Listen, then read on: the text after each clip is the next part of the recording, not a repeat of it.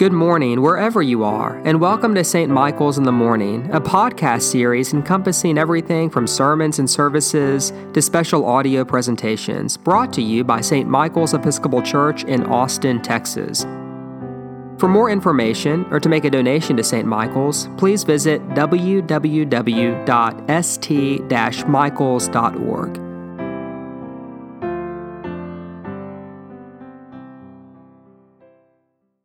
From tonight's reading from the prophet Isaiah, the people who walked in darkness have seen a great light, and for those who lived in a land of deep darkness, on them light has shined. In the name of one God, Father, Son, and Holy Spirit, Amen.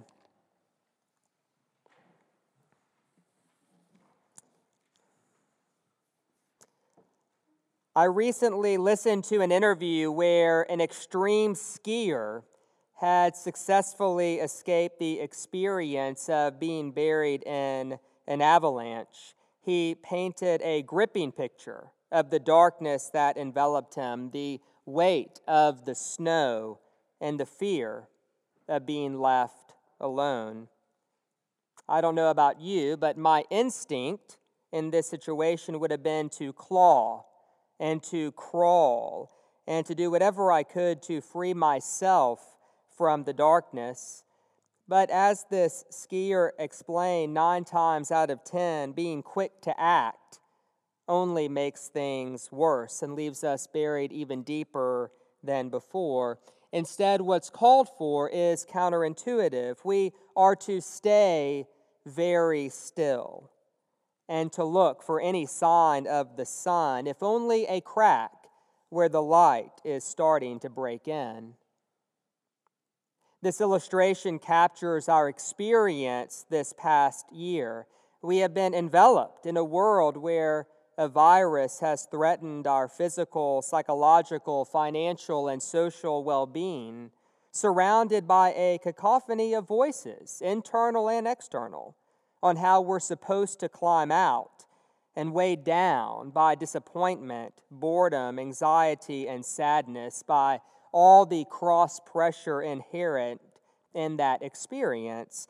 And of course, that does not include whatever personal challenges you may have faced this year that have nothing to do with the pandemic at all. It has been dark, and I'm yet to meet anyone who's not looking for more light to break in the coming year. And yet, 2020 was not really all that abnormal, at least when looked at through the broader lens of world history. Many people have lived a life enveloped in darkness and weighed down by fear. King Ahaz certainly did, as did the people of Judah, who are both in the backdrop of today's reading from the prophet Isaiah. Their life was dark and frightening for a very specific reason. The people of Assyria had become more powerful, and their stated intention was to conquer and enslave. Ahaz is scared.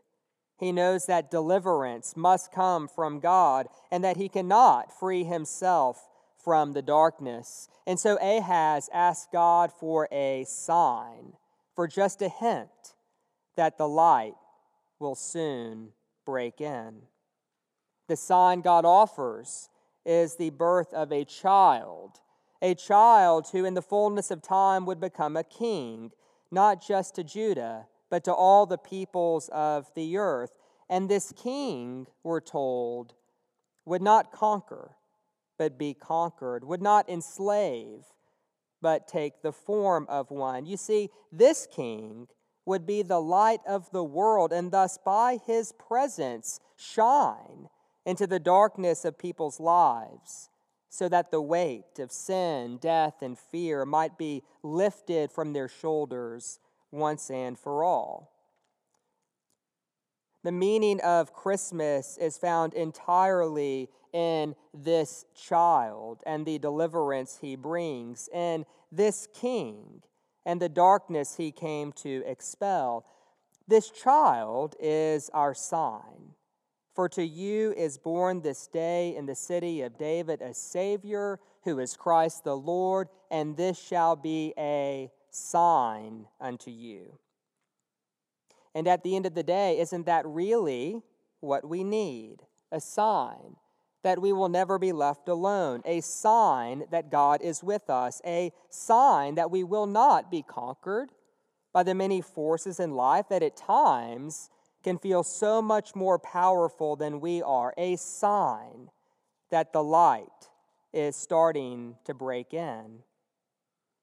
Well, tonight we are reminded that the sign given to Ahaz, the sign given to shepherds, that it is the same sign that God gives to our world, and above all, the sign that God the Father has given to you. Because yes, the message of Christmas is cosmic and a sign of hope for the world at large. As Isaiah says, his authority shall grow continually, and there shall be endless peace on the earth. Christmas is certainly hope for the whole world. But this year, in particular, I don't want a single one of us to miss the personal and intimate side of Christmas. For you is born this day in the city of David a Savior, who is Christ the Lord. And I do want to emphasize those two words the angel spoke to the shepherds: for you. Christ was born for you. Hope is alive for you. Eternal life is for you. "Do not be afraid," says the angel, "for I bring good news of a great joy for all the people," and that good news, we're reminded today, is for you. Because ultimately the good news of Christmas is that God sees you. The God whom the angels adore sees your life, your hopes, your fears, your confusion, your achievements, your courage, your failure, your mess, your beauty, your strengths, your weaknesses, your humanity, the parts you call good, the parts you call not good. God sees it, God knows it, God loves it, God entered it, and God did that out of love for you.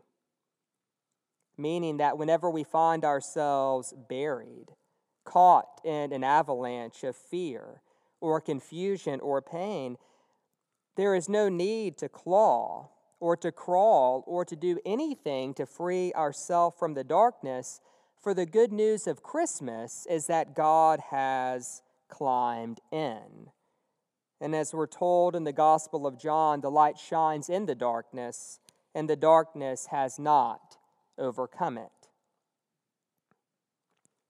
And so let me end my sermon tonight by offering an illustration. I had a lovely moment with one of my children this week. There's a room in our home with a large tent-like castle inside, and in that castle is a TV where our girls like to hunker down and watch their favorite shows. And last week, KK was watching Pinkalicious in the middle of the day, and she summoned me to her castle because the room was too bright. "Daddy," she said, "make it darker."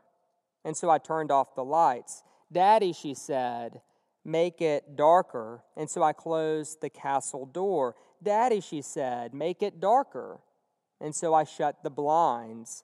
"Daddy," she said, "make it darker." And so finally I had to explain that the light was coming from the sun. "Daddy," she said, "turn off the sun." And so finally I just had to tell her very clearly, "KK, this is as dark as it is going to get." I've got a feeling that some of you may need to hear that message this year, or that maybe someone in your life does, a friend or a member of your family. And so, friends, I want you to listen. This is as dark as it is going to get. Now, to be clear, I'm not saying that I know the future. I'm not saying that life will not bring you much harder things or challenging things at some point in your journey.